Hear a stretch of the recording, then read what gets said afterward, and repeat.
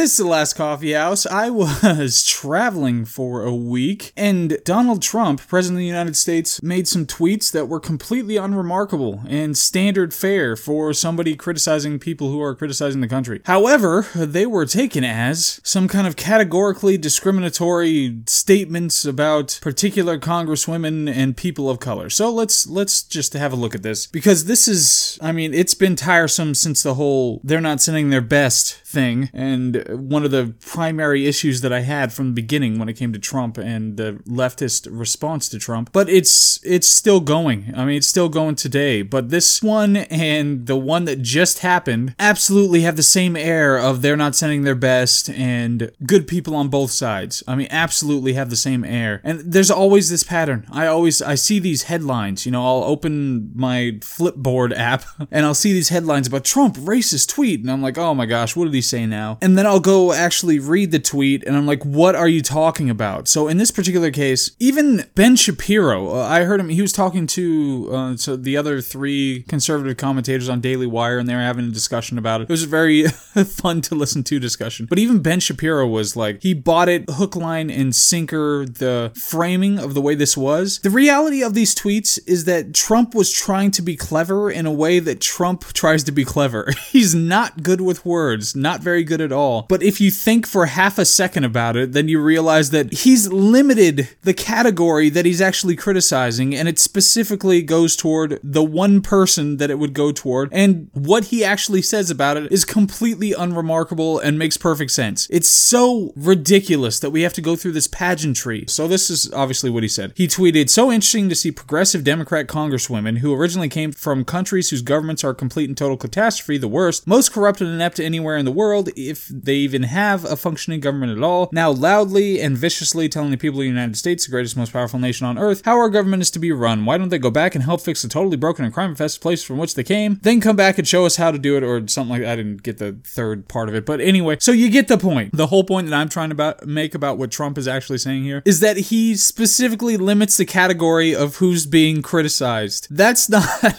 He's not criticizing a particular race or even the amorphous, massive, gigantic group of just people of color. This was a line that was drawn by people who see people in those terms. So the leftists who say that, no, we have to group everybody by skin color. We automatically do that. So I don't even know if it's particular animus at this point, where they're deliberately trying to abuse language to make it seem like it's racist or whatever. I don't even know if they're deliberately doing that anymore. I think they might just be auto-grouping people based on their skin color, and then saying that any criticism, that goes toward somebody can be applied to anybody who has a similar skin color. I don't know if that's what they're doing anymore, but specifically in this, he is using the vague pronoun to reference specifically Ilhan Omar. That's what he's doing. He's saying it's interesting to be in the state of having congresswomen like Ilhan Omar, who are from terrible places, who come and criticize the United States and how they run the country. That's what he's saying. He's not grouping all of the progressive congresswomen together. He's an idiot because later he goes on to respond to their attacks and attack them for whatever, not liking the country, etc. But the specific category that he's criticizing here are people who are, 1, progressive, 2, running the country, 3, come from countries whose governments are a complete and total catastrophe, the worst, most corrupt and inept anywhere in the world, end quote, and 4, hate America. They have to do all those things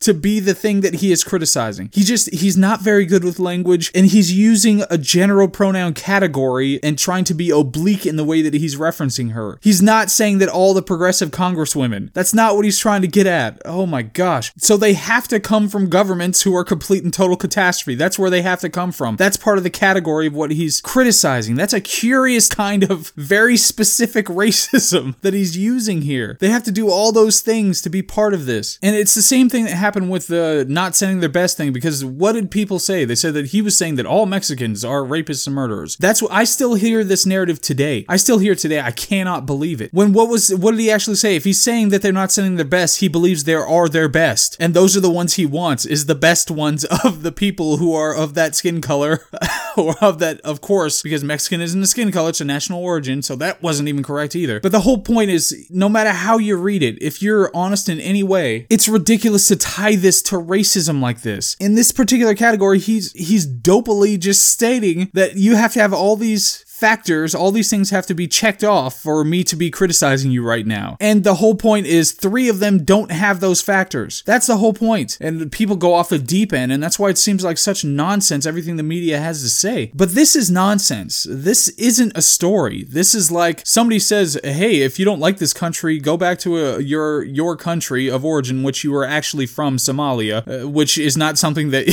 you dispute or anything like that. This is a non-controversy. This isn't a thing.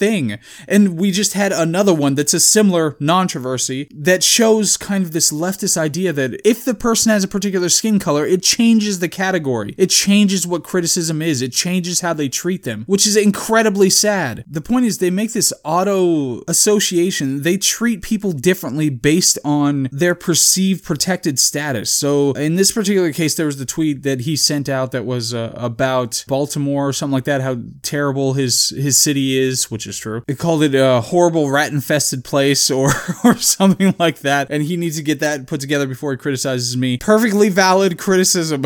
If the person had been, if Donald Trump had said something like, you, because of your skin color, are not capable of running a city, and therefore your city is bad, then okay, we could talk about that. But this is, he's criticizing the running of the city. The person happens to be a person who has a different skin color, and hasn't improved the city. It makes perfect sense. We seriously need to, what am I saying? I mean, it's not even, it's a contingent of the vocal, childish, democratic left who just wants to racialize everything, call everything racist. This, of course, dilutes the meaning of the word to oblivion. I mean, it genuinely doesn't mean anything anymore. You don't even know what people mean by saying it. It's just that if there's any association of one person being white, one being black, then automatically it's racism. There's that other thing, Erica Thomas, who said that the guy said to go back to her own country. The guy turned out to be a Cuban Democrat who's just trashing Trump on Twitter for the thing that he said that she was trying to reference, because she said he said to go back to her country, even though she then admitted that she said it to him and said she wasn't sure if he actually said it or not. And we have another one. I mean, we just have another one. And then it all comes out. He goes and challenges that. He's a Cuban anti-Trump lifetime Democrat, and she's trying to attach him to Trump and his go back comments. Oh my gosh, what nonsense. And she's like a city council person or something like that. Somebody who's being subsidized by tax dollars, and she's doing this kind of nonsense. These are non-controversies. These are not serious things. And this auto-categorization of people who happen to have different skin colors by leftist media and people who are on the left because they're so terrified of being called racist, this is much more destructive than some out-and-out racist who's just saying terrible things. This is putting people into a category, a special category, and saying they need to be treated differently on that basis. And it's doing it in a much more subtle and a much more acceptable way than somebody who's an idiot on the right who just says, oh yeah, we need to racialize everything and treat everybody by their race. And some races are superior to others and all this other nonsense. On the left, it's much more subtle and much more mainstream that you can just patronizingly say that, okay, well, you're automatically a victim if you have a particular skin color, and I'm going to auto-group you with other people with this particular skin color when you're criticized, and I'm going to say that you can't handle it. You can't stand it if somebody criticizes you. And I read part of this article about that whole Baltimore tweet thing that was talking about how a president shouldn't act like this.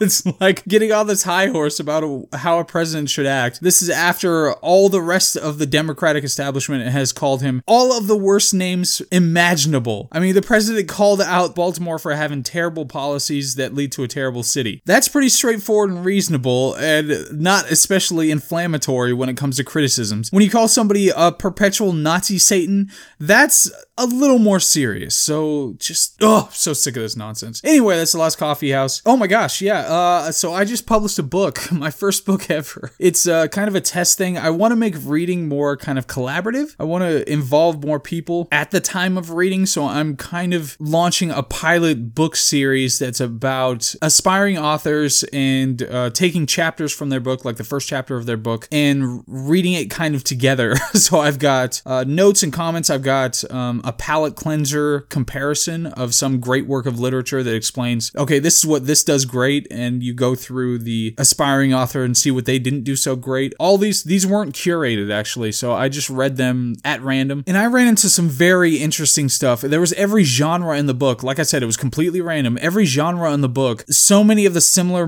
motifs, but there were some surprising things as well. These are the kinds of things that people are trying to write at this point, and it was so much fun just going through and seeing how people try to develop stories and establish their wish fulfillment of what they want to be and write different characters and the kinds of things that are interesting. It was so much fun. But anyway, if you want to read that, it's John Shade Reads Aspiring Authors. You have to search for the whole thing. John Shade Reads Aspiring Authors. And I would love any input at I think it's johnshadereads@gmail.com or thelastcoffeehouse@gmail.com. But much appreciated. Oh my gosh, I'm glad to end on a more positive note. But that's my first book ever. I just wanted to do it, get it done. It's out there. I'd really appreciate it. I really appreciate you listening so very much and letting me vent about this stuff. And I hope all is well. Okay, thanks. Bye.